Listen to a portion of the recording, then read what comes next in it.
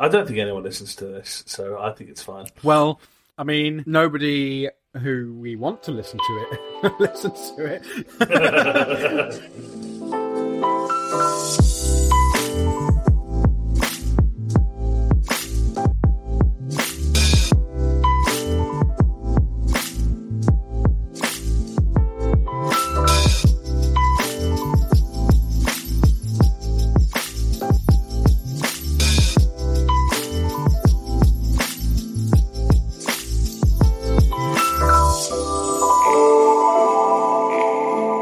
Hello and welcome to Bread and Rosaries, a podcast about the unique horrors of being British, a leftist and a Christian.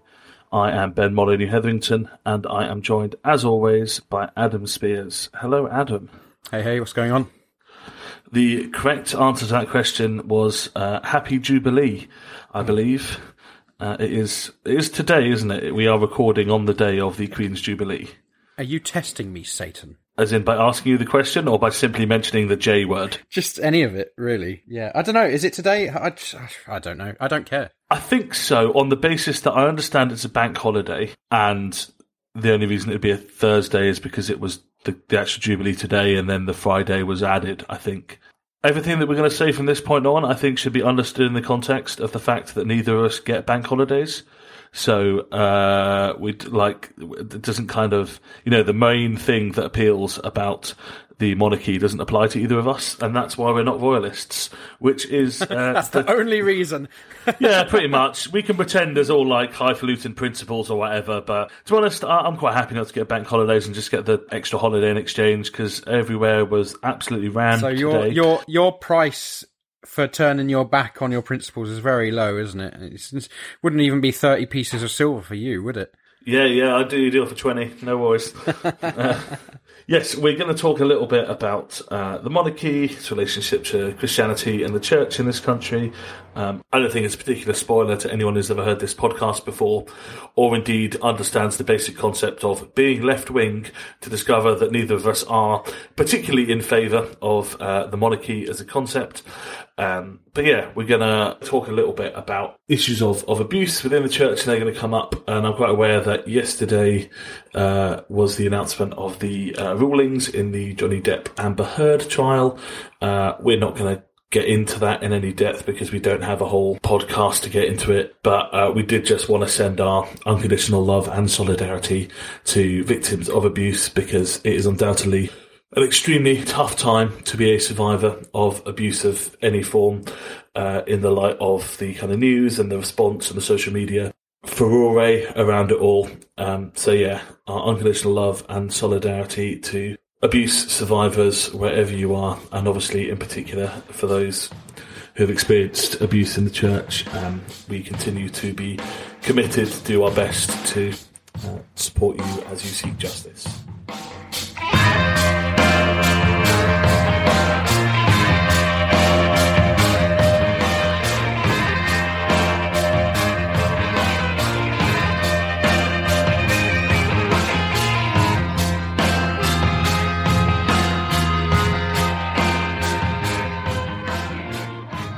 We're going to start with our usual segment, What Else Is On My Mind Grapes? What else is on my mind, Grapes? Adam, what is on your mind, Grapes? Sadly, Calvin Robinson is on my mind, Grapes. Your mind grapes are deeply diseased. They should not be making any sort of wine. Yeah, I think I might have to prune them fairly significantly after this episode.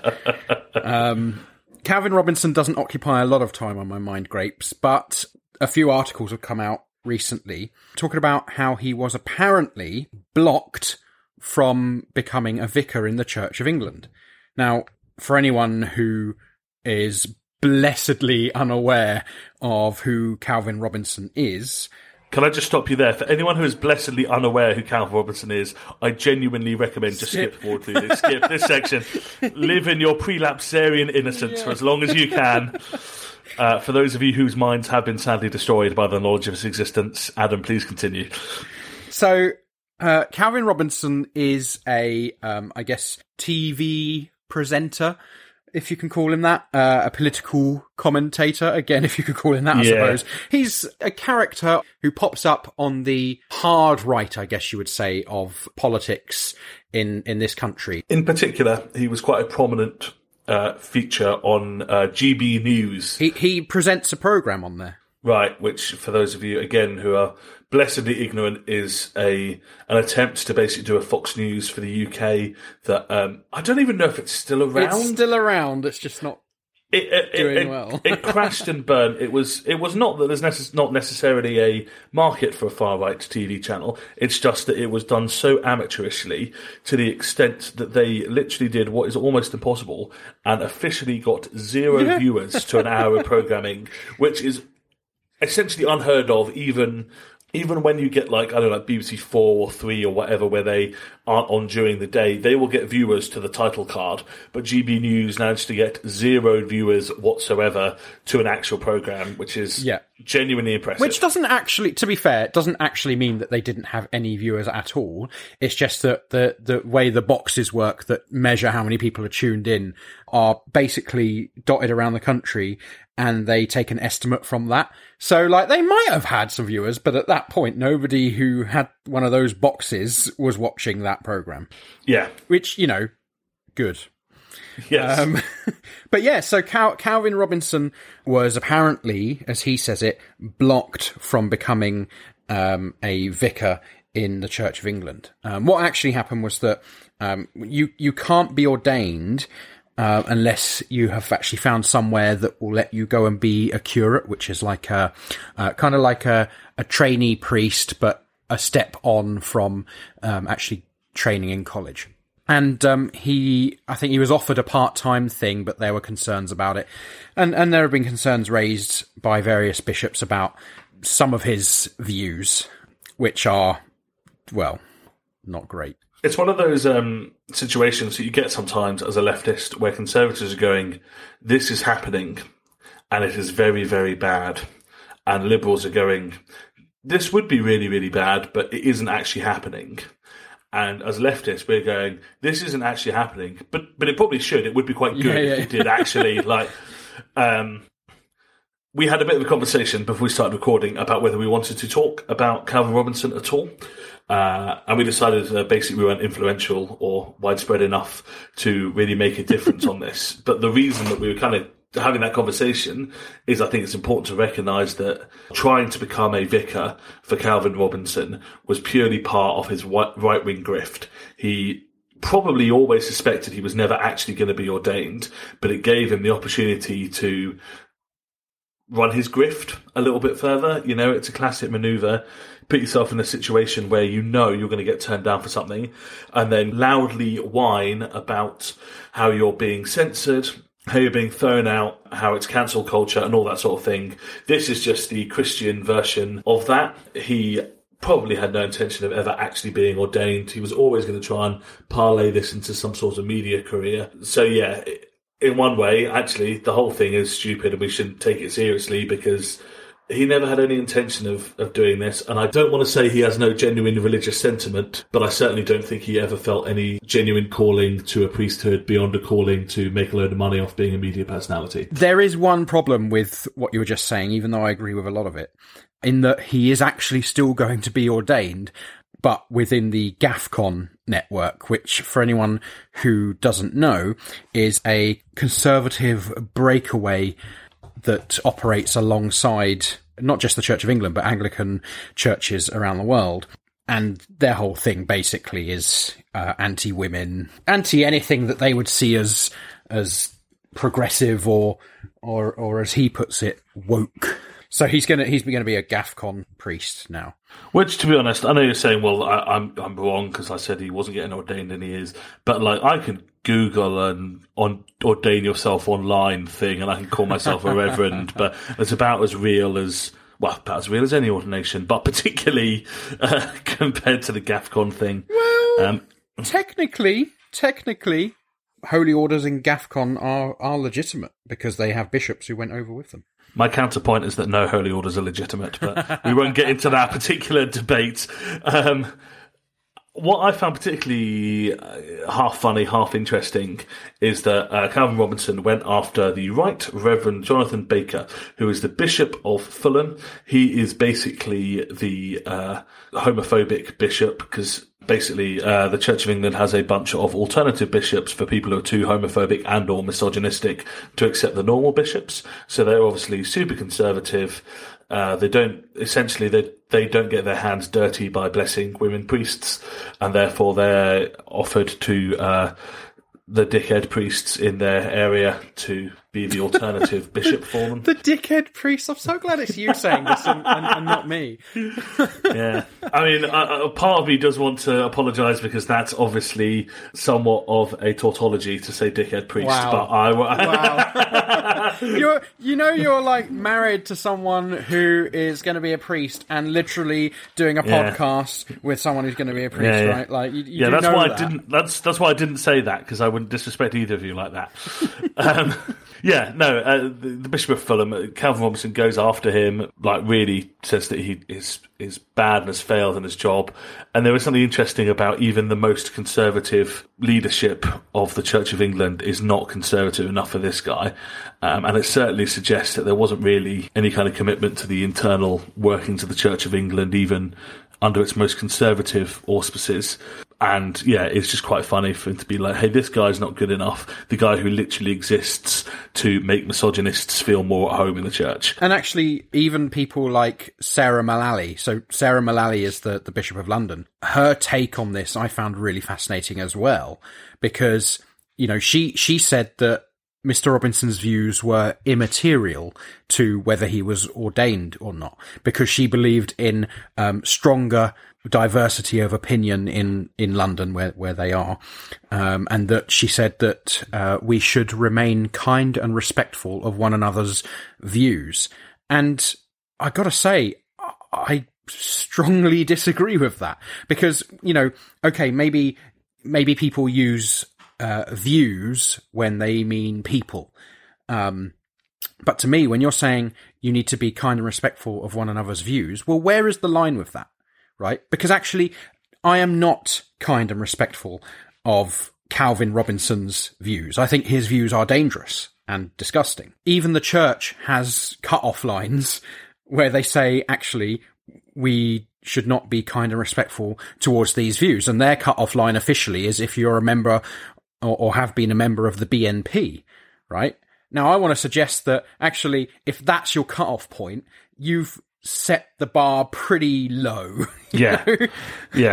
And I'll just say, I can joke about, where the line should be, or whatever, but there is part of me that kind of understands if you're looking to be some sort of, if not universal church, then certainly, it's a national church, and even if that doesn't mean being a national institution, if you're attempting to serve the whole of the country, maybe there is a sense in which you have to allow people with conservative politics to be ordained. And by more conservative, you do mean, are they a Marxist-Leninist? Or Yeah, I mean, I'd be even prepared to welcome some kind of more radical social democrats within there. I'm an open-minded person. So there is room for some electoral politics, but you're treading on thin ice. Yeah, exactly. Really conservative stuff, I think, just will have a place. I don't necessarily agree with the argument, but I can see the argument that you have to have some people with views that are in line with the Conservative Party. But this guy is not a mainstream conservative. Jesus weeps for Gaza. He sees the pain and suffering of the 1.9 million people who have been forced to leave their homes without access to nutritious food, clean water, decent shelter. He hears the cries of the 25,000 orphaned children. He is with all who mourn the 250 people killed every single day. Christians for Palestine UK is a group of Christians who are calling for an immediate ceasefire in Palestine. We don't pretend to have all the answers, but are united in our prayers, hope and action for equality, peace and justice for all the peoples of the Holy Land. Together, we are organising a Christian presence at the National Marches for Palestine and local days of action, where we've been joined by siblings from Sabeel Kairos, Pax Christi, and a whole range of Christian churches. We urge you to join us to act in solidarity with the people of Palestine and call for a permanent ceasefire and just peace. The Very Reverend Canon Richard Sewell, Dean of St George's College in Jerusalem, says, "I warmly welcome the newly formed group, Christians for Palestine UK. Palestinians in Gaza and the West Bank need to see the solidarity of Christians in the UK, and they will be encouraged to see your commitment to stand up for them in their time of terrible suffering." To find details of local actions, or to join the Christian bloc at a national march, follow Christians for Palestine UK on Instagram and Facebook, or email christiansforpalestineuk@gmail.com. Join us as we call for a ceasefire now. He presents a programme on GB News, for goodness sakes. Like that is not a normal Conservative by any stretch. Yeah. And obviously, and we probably should have mentioned this earlier, it's important that Calvin Robinson himself is black. There's a level of carefulness that we as two white people have to tread here, but I think it's also, Well, like when he's the only, fine, but he's claiming that institutional racism doesn't exist, right? Every group has their outliers, right? And that's what Calvin Robinson is. Yeah, and I think, there's a certain form of liberal identity politics that instrumentalises your particular position and identity to essentially quash down any sort of radicalism while claiming to be, radical. And, actually what Calvin Robinson is the logical extension of that, which is actually even the hard right can utilise that sort of identity politics to bash down any opposition by saying, well, you can't tell me that the Church of England is institutionally racist because I'm black. And actually, the answer is the vast, vast majority of black Anglicans are pretty clear that there is institutional racism within the church. Yeah. And so we don't have to listen to individual voices so much as the weight of that community. Yeah. And to kind of ground that within our own kind of community, if you will, there are people within the disability community who would, espouse very conservative lines on things. There are fascists and racists who are disabled, but the disability community as a whole do not espouse those views. And, if there was a disabled person saying, actually, it's totally fine to, I don't know, call people retards, that doesn't mean that because one disabled person said it, that's the disabled rules. So, and I think this very much applies here. Wow, I didn't realise we were throwing slurs around on our podcast, Ben. Well, we're allowed to. That's our slur. It's fine. Wow. Those are the slurs we're allowed to use. How it works. Yeah. Do actually still have, the potential of being ordained myself. I'd like to retain that, actually. Well, my life aim is to get both you and my darling wife off that path, so we'll see how it goes. I mean, you're living in a house that's provided to you by that path, right? So yeah, I'm thoroughly compromised. I have no no questions about that. I'm not claiming any sort of moral consistency here, or even intellectual consistency, quite frankly. So yeah, that was Calvin Robinson. Hello to the blissfully ignorant who have rejoined us at this point in the podcast. You missed nothing of value, but that would also be true if you skipped to the end of the podcast. So.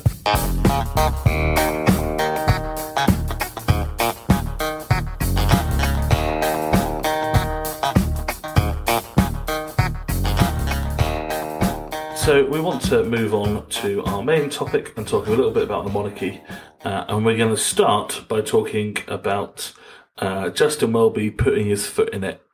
I can't remember if we've talked much about Justin Welby before, but we find ourselves, I think, in a strange position in the Church of England where, as a lot of time with kind of liberal leaders and figures, we feel in some ways duty-bound to defend them from some of the more ridiculous hard right attacks on them, whilst also having quite a strong criticism of them ourselves, but not wanting to kind of support the right in voicing our criticisms. So whilst we are certainly not, I don't want to speak for us. I am certainly not a particular fan of Justin Welby by any stretch of the imagination. I do occasionally find myself in a position of having to say, well, it's not that bad. I mean, he's not a horrible person, is he? Right? Like, he's not a bad man by any stretch. But, like, what he is an archbishop in the Church of England, and therefore he's just a liberal. Do you know what I mean? Like, he's not even the worst archbishop you could imagine, but he's just off the mark a decent amount of the time because he occupies a position within the establishment. Yeah, and, I think you said he's not a bad man. He was, for a number of years, high up oil executive, so I think I'd probably say he was and is a bad man. But I take your point, but I can only imagine the skeletons that are in that particular closet, and frankly, he'll be a very unusual oil executive if he isn't at least vaguely implicated in a coup somewhere. So, I mean, not exactly someone we're particularly supportive of. I can't make any comment on that, but I mean, certainly the industry is dripping in oil coups. Yeah. Yeah, so Justin Welby's got himself in some hot water. He was doing an interview with ITV, and he said, with Prince Andrew, that is a particular case, and I think we all have to step back a bit and wait to see what happens. And he's seeking to make amends, and I think that's a very good thing. We will get onto the bit that was really controversial in a bit, but I think that alone, I mean, first of all, is a bold-faced lie. Like, it is simply, what does making amends mean? What does that mean? It means writing a cheque to charity for £12 million to get out of the lawsuit that is coming your way because you allegedly had sex with a minor. But let's call it what it is. It's statutory rape. Yeah, and I think when we're talking about amends, there are interesting questions, particularly from a abolitionist perspective, about what it might mean to make amends. But I think it's pretty clear that an admission of guilt is a prerequisite to make amends. You cannot make amends for something you haven't said you did.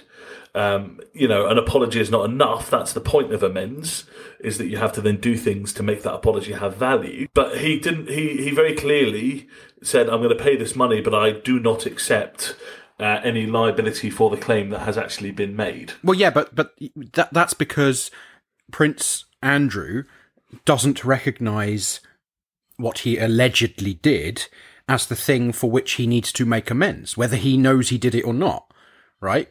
The thing he thinks he needs to make amends for is bringing the crown into disrepute. And that's the thing, is that, like, the crown always has to be number one. It always has to be the thing that's protected. It's the institution that he's concerned about, not this individual person whose life he's probably destroyed, at least for a considerable period of it. Yeah. So, I think even that alone was a foolish and wrong thing to say. And I think, appealing for a bit of calm about one of the most powerful people in the country, allegedly, I am legally obliged to say, raping someone, is just a really dumb thing to say. But he then makes some comments saying, I think we have become a very, very unforgiving society. There's a difference between consequences and forgiveness.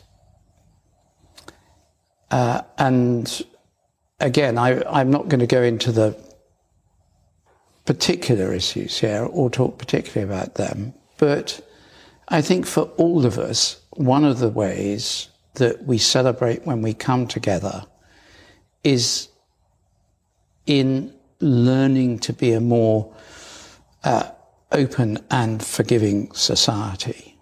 Obviously, people have read those in the context of his Prince Andrew comments. He later came out and said in his ITV News interview, the bishop was not referring specifically to Prince Andrew when he said we should become a more forgiving society. So he's obviously backtracked a bit there. Yeah, but he's backtracked on the thing that he shouldn't be backtracking on. Yes. You know what I mean? Like he's backtracking because basically his boss, like, it doesn't look good to be slagging off the boss's son, you know, to be slagging off the institution, or at least to be causing any amount of issue for them. You know, people like the monarchy. People like the Queen. They like royalty, regardless of whether they personally like Andrew. And for Justin to say something that could be, you know, apparently misconstrued as criticising Andrew, like, to him, that's bad. Yeah, and I think, you know, actually, his comments, for me, kind of actually lean almost towards a kind of cancel culture, or we've become too unforgiving, you know, and there's a lot to talk about, you know, the place of forgiveness, reconciliation, and making amends within the context of ideas that, you know, we would probably support, like no platforming, pushing abusers out of spaces, and all that sort of stuff. But what he's kind of saying seems to me to lean into that kind of Me Too backlash, cancel culture stuff. But I think even more than that, I think he's probably realised that being quoted as pleading for a little bit of more consideration about Prince Andrew is not a good look. Well, yeah, because actually it fundamentally misunderstands what forgiveness is. And okay, on one level he said, well, there's a difference between forgiveness and consequences. But unless Justin knows something we don't know, there are no consequences for Andrew. Forgiveness is obviously a really important thing. But that doesn't mean that Andrew can just brush everything under the carpet and everything's okay. And that seems to be what Welby is getting at least to some extent here. The lawyers for Prince Andrew filed legal documents claiming the woman accusing him of sexual assault may suffer from false memories. I think this cancel culture thing is really important, though, because Justin Welby has a lot of form on this. He talks about cancel culture a lot. He's called it a parasite that destroys liberty. He talks about it quite a lot in his second book, Reimagining Britain, which... You loved. I remember you saying how much you loved that book. That book was not great. I found myself at times reading it and thinking, goodness me, he is just parroting far-right talking points and he doesn't realise it. He doesn't know. It's not a great book. His one before that, Dethroning Mammon, was not great either. You know, this is the thing about Justin Welby, is he talks a lot about economics and trying to make a fairer society, and that's good. That's all stuff that I think, you know, obviously we support in principle. But his way of talking about that is deeply limited. His engagement with, well, certainly with someone like Marx, is almost non-existent. I mean, there's a couple of nods to Marx here and there, where he's saying, well, Marx thought this and Marx was wrong. But, you know, he undermines himself, because at one point he says Marx famously begins the Communist Manifesto with "Workers of the world, unite, you have nothing left to lose but your chains." But Marx didn't begin the Communist Manifesto with those words. He ended it with those words. Yeah. He famously started it with "A spectre is haunting Europe, the spectre of communism." Or my favourite version, I think it was the first or second printing. Yeah, I know exactly what you're going to say. Translation in English. A frightful hobgoblin is stalking Europe. Had a frightful hobgoblin been in the kind of canonical version of the Communist Manifesto, I do genuinely believe communism would have won. I can see that, to be fair. That is a hobgoblin I would follow. Yeah, I think I don't want to say too much more on Welby, because he's not really the point here. But and I don't even mean this in a mean way, but there is this understanding, I think, that the Archbishop should be an intellectual, somewhat of an academically minded person, and Welby isn't that. And I think actually he puts out these books because he feels like, or it's felt that that's the appropriate thing for someone like him to do. And the thing is, I think that's bad and silly, but I also don't think he does need to be someone, he obviously needs some sort of theological grounding, but he doesn't need to be an intellectual. He doesn't need to be an academic to do that role. I think the thing is, though, Ben, is that what normally happens is you have someone from the normally an Anglo-Catholic, but certainly a more sort of intellectual side of the church, will be Archbishop, and then they're followed by someone from the evangelical side of the church, and it just goes backwards and forwards as Archbishop of Canterbury. We had Rowan Williams, now we've got Justin Welby. And actually, I sort of agree with you as well. I don't think the Archbishop of Canterbury needs to be someone who is, a mega brain like Rowan Williams is, but what I do want is someone who, if they're going to write books, if they're going to put out all this stuff, knows what they're talking about, to be honest. And the problem with Justin Welby is that he talks about things that he obviously doesn't know that much about. Yeah. And that's dangerous when you're in such a position of power. And he doesn't recognise it as a position of power. I appreciate that. I say I appreciate that. Like, he should recognise it as a position of power. Yeah. But I think he needs to be very careful about treading on this ground. But, to be honest, he's the Archbishop of Canterbury. We're going to expect a certain amount of it. Yeah, exactly.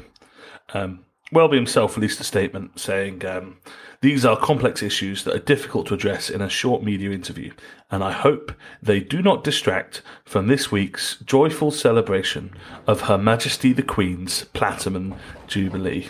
It is Jubilee Day today. As I said, no spoilers to confirm that neither of us are particularly royalists. I kind of almost see it as a weird hobby some people have, and whilst obviously intellectually as a leftist, hereditary monarchy, very bad idea, not for it. Recognise the fact that the Queen is very much part of the political elite of this country, and the monarchy is key to upholding the way the capitalist ideology functions in the UK.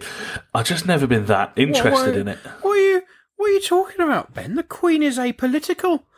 Yeah. I don't actually know the names of the royals. I know the Queen.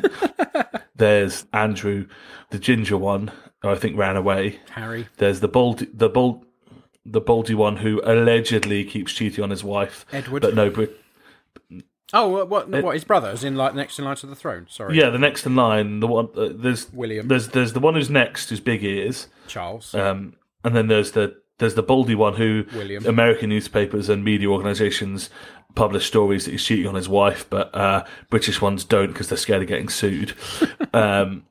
And then there's the one that's married to Mike Tindall that I only know Zara. about because she's married to England rugby player Mike Tindall. She's a horse dancer, isn't she? Is that right? Yeah, horse dancer. I love that.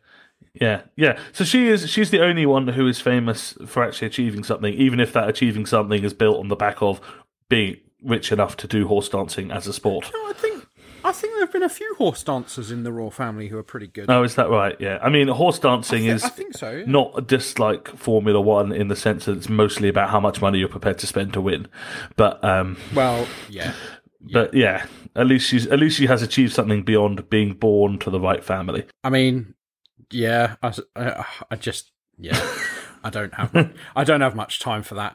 You may wish to know this. She shares an alma mater with us. Why was she at the London School of Theology? with us. Oh, right. Sorry. Yes. I didn't go to no bloody London School of Theology, nor would I. Neither did I. If anyone asks, they would very much not like to be associated with this podcast. Thank goodness nobody listens. Ain't it funky? 1, 2, 3, 4.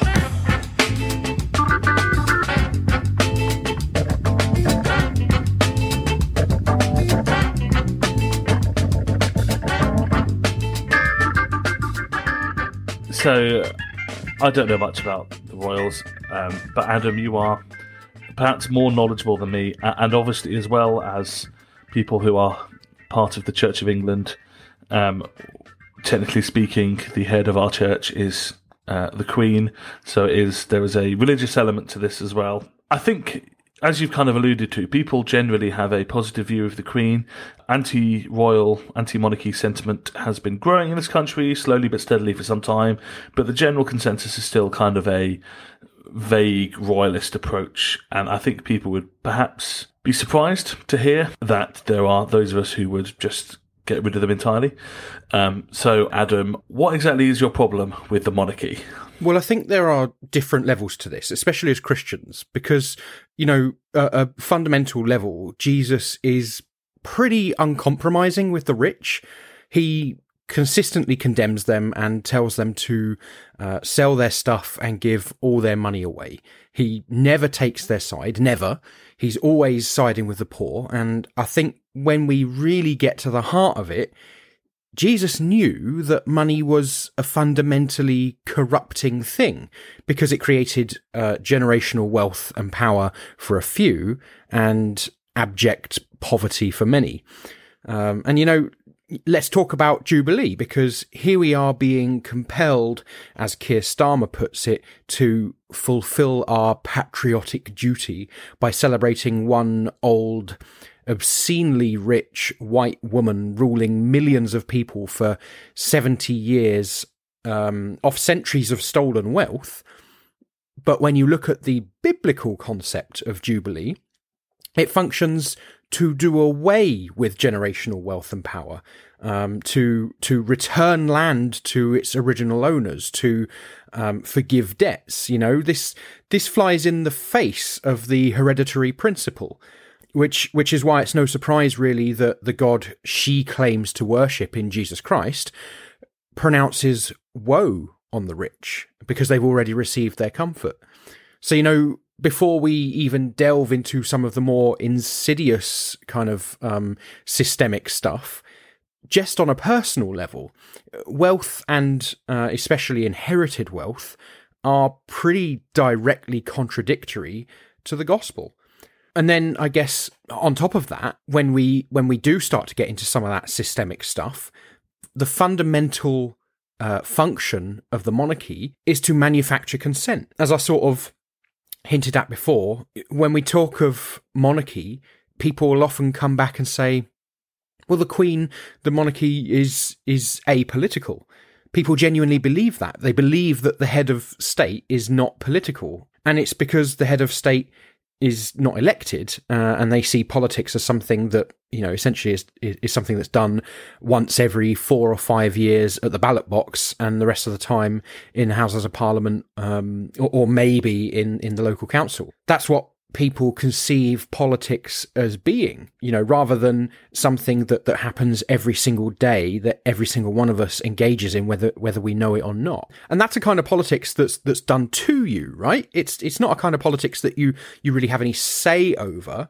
And so anytime there's some kind of political scandal or potential for negative press, you'll see the royal family instrumentalized to deflect much of that. And that can be something that benefits the sitting government of the day, the political class in general, or even the royal family themselves. And examples of that aren't hard to find either. When Harry and Meghan announced their engagement, the government announced a benefits freeze affecting millions of people 21 minutes afterwards.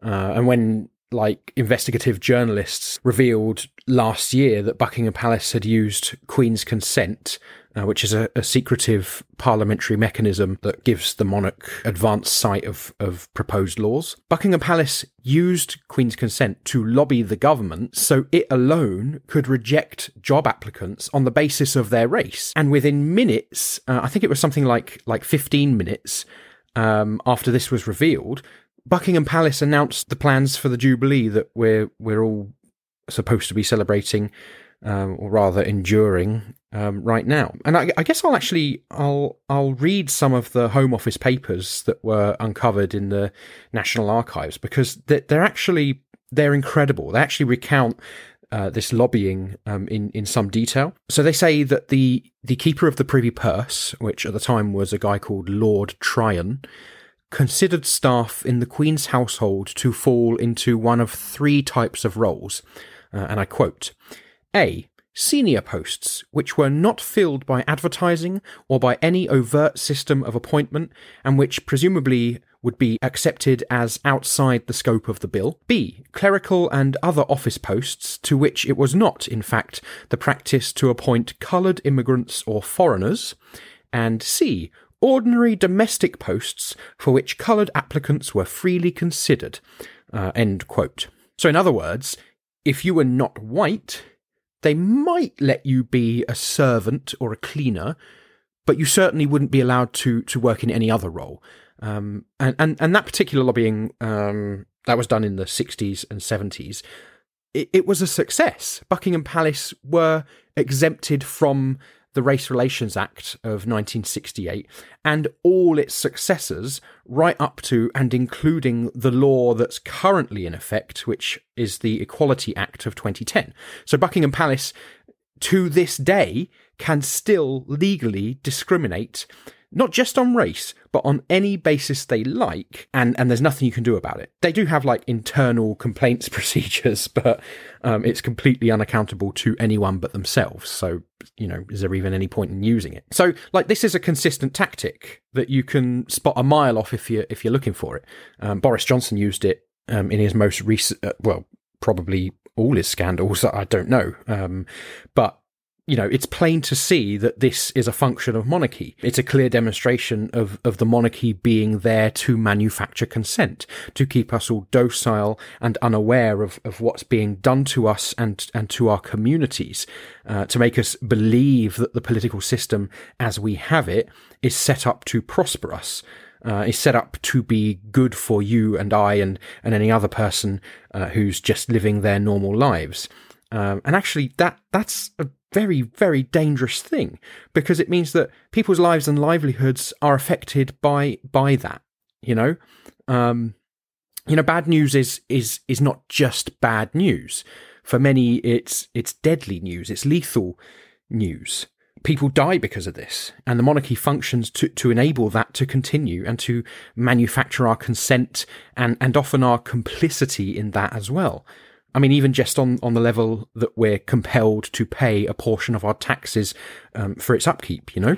Yeah, and obviously, to touch back on what we said before, some of those taxes that we pay are going to pay off the alleged victim of Andrew. Well, not necessarily. I mean, it's worth saying that the Queen, well, indeed the monarch, has an independent portfolio of businesses and lands that currently she holds, of which she makes money. So there's no guarantee that money came from our taxes. However, obviously, that in and of itself is a problem, because how did they get the land? You know, where does that land come from, and why do we let them keep it?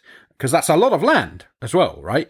That they're also not very good at making profits from. But yeah, there are problems all the way down. And I think we might want to approach this as well from a theological lens, because there are certainly Christians who would take a more royalist stance and would talk about, you know, some of those ideas in the Bible around God appointing the leaders. And, you know, obviously there is a history of monarchy in the Hebrew Bible, or what you might call the Old Testament, although that is obviously not always portrayed in the best light.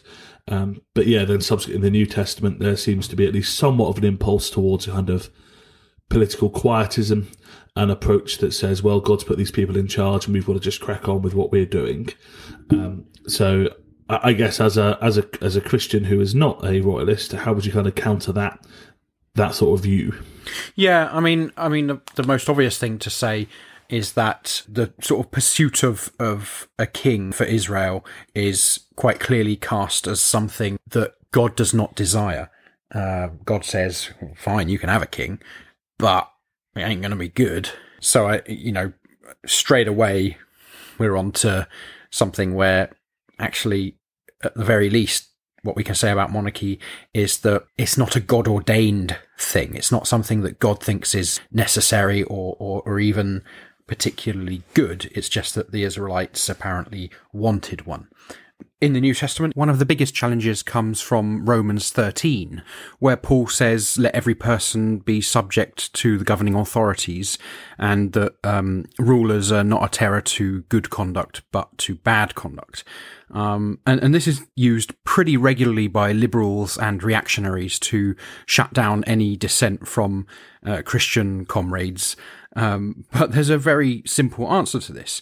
The Greek word Paul uses for rulers in verse 3, it could mean Roman imperial authorities, but it's far more likely to be talking about synagogue authorities. And the most likely reason for this is that Paul was primarily addressing Gentile Christians who didn't like the idea of things like, paying the temple tax or whatever. But even if we do take the traditional interpretation, we absolutely cannot divorce that from the context of the Roman imperialism Paul lived under at the time. For one thing, Paul himself clearly didn't always obey the governing authorities, or he wouldn't have been in prison so much, and he wouldn't have, presumably, been executed, as he almost certainly was.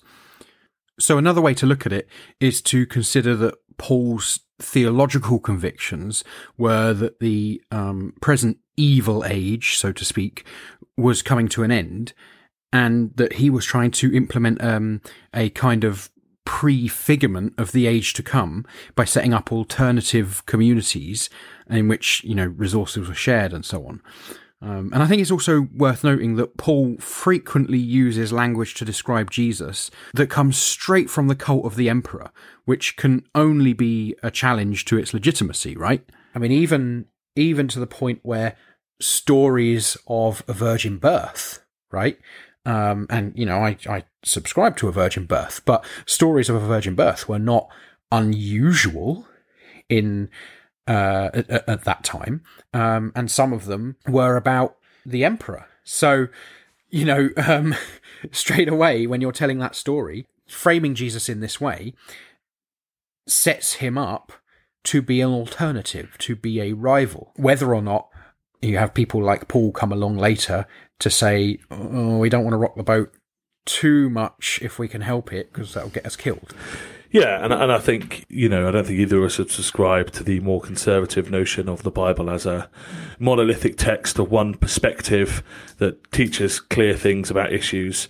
And, I would quite happily accept that there are impulses towards both kind of political quietism to letting the authorities get on with what they're doing, and impulses towards monarchy and deference and all that contained within the Bible.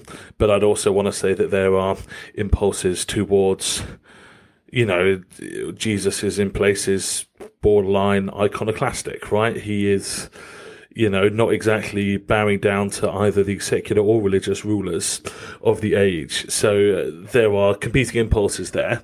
And, I think we just find ourselves more aligned. And I think, I wouldn't want to kind of go too postmodern and say, well, you pick what narrative works best for you, because I think I still would want to make the claim that our approach is the correct one and represents the general movement of Scripture and Christianity, even if it isn't the entirety of the story. But yeah, I don't think just because there are places where both monarchy and deference are kind of recommended or suggested, that's not the whole story. And even if it were, I wouldn't feel necessarily bound to say, well, that's that then, because we're living in a totally different context. And I think, to be honest, I don't think people really argue that idea in good faith, to be blunt, because I think there are always, it's the whole joke about how a lot of Trump people were, all about, he is the president, you have to respect the office of the president, blah, blah, blah, blah, blah. And they were also quite happy to swing behind, him saying, well, actually, the election isn't legitimate, all that sort of stuff. People aren't really saying you have to defer to your leaders. They're saying you have to defer to this specific leader because I like that style. And I think, again, not to be too harsh, but there's a dishonesty to it, right? Actually, you're not saying we have to universally submit to the leaders because God has put them in place. You're saying, I like the system that we have, and so I want you to submit to it because I think it's the good one. And I think people should be honest about that. And it's not that we should have to defer to our leaders. It is that they like this particular set of leaders. All these people, if a leftist revolutionary government took power in this country, won't be showing any deference to it. That is the reality of the situation. So yeah, I think it's a rhetorical trick used to say, actually, shut up and just deal with the system because I quite like it. Yeah, well, that's it. And actually, it's a rhetorical trick that's used primarily by people who are not at the worst end of what that system does to people. Yeah, absolutely. Or people who don't recognise that they are somewhere at the worst end of what that system does to people because of the function of things like monarchy to manufacture consent. And I will just say as well, you mentioned Jesus not exactly being deferential to powers and rulers. I mean, he literally calls Herod a fox, and that is an insult. Wait, I always read that as I thought he meant he was like sexy. Have I misread that whole? Ooh, you fox, Herod! Easy, tiger. Fox, not foxy. Oh, my apologies. Yeah, this is the problem, Ben. We have 2,000 years and thousands of miles separating us from this culture, and we still think that we understand exactly what Jesus was getting at, and that it was as the establishment is just so happens to be in our day and age. Probably that's not true. Just going to put that out there.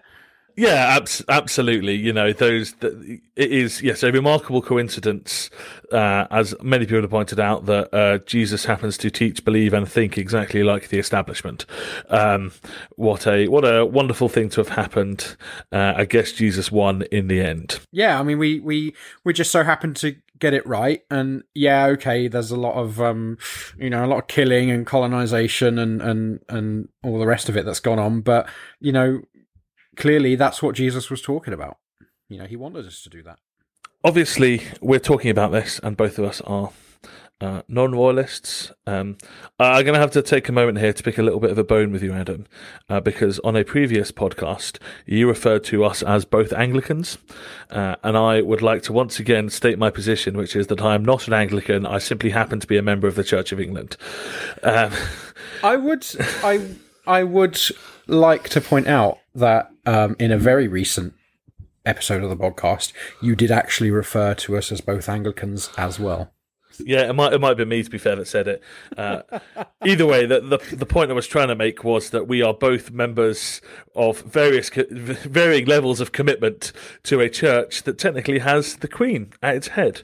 And so as people who are not royalists, and as I suppose for me, it's a little bit easier because I ultimately, I guess, would see my place in the Church of England as a matter of historical accident, almost. I'm not someone who is necessarily committed to the Church of England so much as someone who is brought up and is married to someone who is part of it. But for you are someone who is, essentially committing the rest of their life, in all probability, to an institution with the Queen at the head. So how do you navigate that as someone who does not want to have a monarchy in place? With considerable difficulty. Yeah, that's fair. Yeah. Yeah, I mean, this is something that I struggled with, and still struggle with, really, but something I struggled with for a long time. And it's funny, I started going to see a priest to talk through some of this stuff, because I knew that they had similar ideas and issues to do with this. And I thought, well, how on earth did they do it? And we had a few sessions where we were talking about all this kind of thing and related stuff. And this priest basically said, "Oh, for goodness sake, Adam, just do what we all do." Because, we were talking about the fact that you have to swear allegiance to the Queen. And they said, "Oh, just do what we all do and cross your fingers." And, I was quite shocked to hear that. Yeah, I mean, well, it's the same. I know that, there's a very similar thing that goes on when people are asked to sign the Issues in Human Sexuality document. Yeah. Well, they had a similar thing with that. Their DDO said, "Close your eyes and sign here." And I think that's the thing, is so much of the Church of England is I mean, that is peak Anglican fudge, that, but yeah, okay, plenty of people in the church believe this stuff, probably a decent majority, but there are plenty of people who don't. as well, and who do have a problem with it. And, the Church of England claims it, that it's a church for everyone in this country. The Church of England is the only established Anglican church in the world. It is the only Anglican church with a monarch at its head. This stuff is not normative to the denomination. It's not normative to Anglicanism. It's just something that the Church of England has always had and continues to have, because the Church of England plays a role in the constitution of this country, a role that, in my humble yet correct opinion, it shouldn't play. So I get around some of this stuff by sort of rationalising that. For me, I still realise, I realise that I still have to reckon with the fact that I will have to swear allegiance, or at least affirm and declare my allegiance to the Queen, her heirs and successors. I don't agree with that. I strongly disagree with that. I don't think it should be in there. And I think it's a problem that it's in there because, the Church of England claims it wants to be a church for everyone in this country. And what it is doing by siding so consistently, I say siding so consistently, it is the establishment. It literally, that's where that word comes from. But by being that and doing that, continuing to do that, it is deciding that it doesn't want to be the church for certain people, even if it claims it wants to be. And I think it's that sort of almost a kind of spiritual paternalism going on that, as I said before, is not necessarily a part of or is not as strong in other churches within the Anglican Communion, that is really causing the issues here. The church claims it wants to be for everyone in the country, but doesn't let people who share, 99% of what that church believes or allows you to believe, but also insists, if you're going to be ordained, that you swear allegiance to the Queen and that the church is established and all the rest of it. And that's a problem. Despite the fact that, I was reading a publication that Church House put out very recently that was talking about some of this stuff, and it quite clearly said, Republicans absolutely can be priests, that they have to work out that stuff as I have done, but that it functions as a way of kind of showing what service you're going to render to society. I that's not a very satisfying explanation for me. But if, as far as they're concerned, they don't have a problem with Republicans being priests, even though clearly they have rules that say you have to swear allegiance to the Queen, then fine, I can just about deal with that. And I'm interested to kind of hear your thoughts about, this is not something I know a great deal about at all, but to what extent is the Queen kind of necessary or important to the structure of the Church of England, both kind of on a practical level and a theological level? Could you essentially whip the monarchy away from the Church of England without causing too many kind of issues there, or would it require a kind of a wholesale start from scratch, including probably disestablishment? Well, I hope it includes disestablishment, because I do think that those two things are fairly inextricably tied.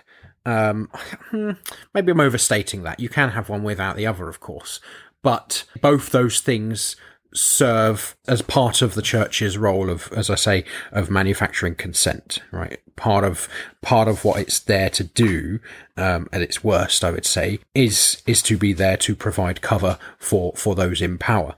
Obviously, I don't think it's just that, or I wouldn't be going into it, but that is a function. I think disestablishment is the trickier one. If you could get rid of the Queen. You could get rid of the Queen in it and you'd have to change a few things here and there for sure. But ultimately, things on the ground would stay the same. Most of how the church makes decisions would stay the same. Disestablishment is the trickier one to deal with because it's, the Church of England is so entangled with the constitution, with the laws and organisations and institutions of this country. The final thing I wanted to mention is that particularly observant listeners might have picked up on me avoiding using the word Republican throughout the podcast. And the reason for that is, I believe, Adam, despite being anti-monarchy, you would not consider yourself a Republican. And so could you enlighten us on what particular distinction you're drawing there and why you think it's an important one? Yeah, I mean, it's in some respects it's not that important, to be honest. It's an issue largely of terminology. I find most of my politics, yes, I obviously draw from Marx fairly considerably, but I still find most of my politics in a more libertarian stream, as in libertarian sort of socialist kind of stream, which is a broad umbrella term that you could essentially just call anarchism. For me, I'm not a Republican because I don't want to just simply get rid of the Queen and then replicate all the functions of the state again just with a president or something. I want to do away with those things. And for me, you know, when I look at yes, okay, there are important examples where it's not the worst thing in the world, but I'm unconvinced thus far by the models I've found advanced by, quote unquote communist countries. Obviously you and I both know that they don't even claim to be communist, or to have achieved communism anyway. But the point is, for me, I don't call myself a Republican because it gives people a false idea of what I want there to be and what I want to replace what we currently have. And for me, that is not just some liberal republic that just does the same shit, but without a nice, without a old woman in a shiny hat telling us all what to think. Yeah, and I think it's probably, it's here that we have to acknowledge the kind of creativity and adaptability of capitalism, which is something that I think critics of Marx often miss, is his almost admiration for the way capitalism adapts and changes and is able to kind of keep going through, almost wholesale adaptations of itself to the context. And in some sense, Britain is somewhat of an outlier amongst advanced capitalist nations in not being a republic. The vast majority of advanced capitalist nations are republics in one way or another. So it's not to say that the monarchy is the only way in which capitalism kind of replicates itself and protects itself and manufactures consent, as you talked about earlier, but it's simply the way that it does it in our country in particular, and that it is certainly, I was going to say it's possible to imagine, but it is possible to see what a republic would look like that is still deeply capitalist, deeply exploitative, deeply unequal, all this bad stuff. I guess I'd probably still refer to myself as a Republican in the shorthand way, because it's hard enough to persuade people that that's a normal, legitimate thing to be without saying, oh yeah, and the rest of the Republicans, they're actually all wrong about this anyway. Which is, yeah, I mean, to be fair, that is the left, right? Is being like, yeah, kind of this, but also everyone else is wrong. Well, yeah, I mean, that's typical of why we don't get anything done, right? Yeah, well, exactly. But yeah, I think it is really important to acknowledge that, a capitalist republic is not good enough. Removing the monarchy might be a prerequisite for a socialist society of some description, however you want to conceptualize that, but it is not the only prerequisite for it, and there's going to be a lot of other stuff that has to happen as well. Yeah, well, I think that's the thing, is people often criticise the monarchy for being, and this is the term that you will often hear, for being a feudal relic. And it is a feudal relic, but as you rightly point out, the monarchy, yes, was there to not just uphold, but to play a key role in feudalism, but it fulfills many of the same functions now under a capitalist society, within a capitalist society. It's there regardless of what the status quo happens to be, it is there as part of the status quo to uphold the status quo. Doesn't matter whether that's feudalism or capitalism. It's there to provide us that focus. It is a form of civic religion. That's what it is. It's that and alongside nationalism. The Queen acts in the same way that a god would act, in our minds at least. And to say something like we should get rid of the Queen or take down all the flags or whatever will set off the same kinds of alarm bells that would have been set off in years gone by saying we should get rid of the church. This stuff serves as a way to keep us all docile, and I can't hammer that home enough. I think that's a good point to leave the episode for today. Thank you very much for listening to us. It has been lovely to record again, and nice to know that at least a few people want to listen to our strange ramblings. As always, we love to hear from you. Please do get in touch. We're breadandrosaries@gmail.com, bread_rosaries on Twitter. You can find us on Facebook as well, and probably other places that I've forgotten about. We love to hear from people, so please do get in touch. Adam, where in the world can people find you? You can find me on most social media platforms at CommieXIAN. Thank you very much for listening, and we will see you next time. Bye-bye. See you later. Come on, baby, eat the rich. Put the bite on the son of a bitch. Don't listen, don't you give me no switch. Come on, baby, and eat the rich. Come on, baby, and eat the rich.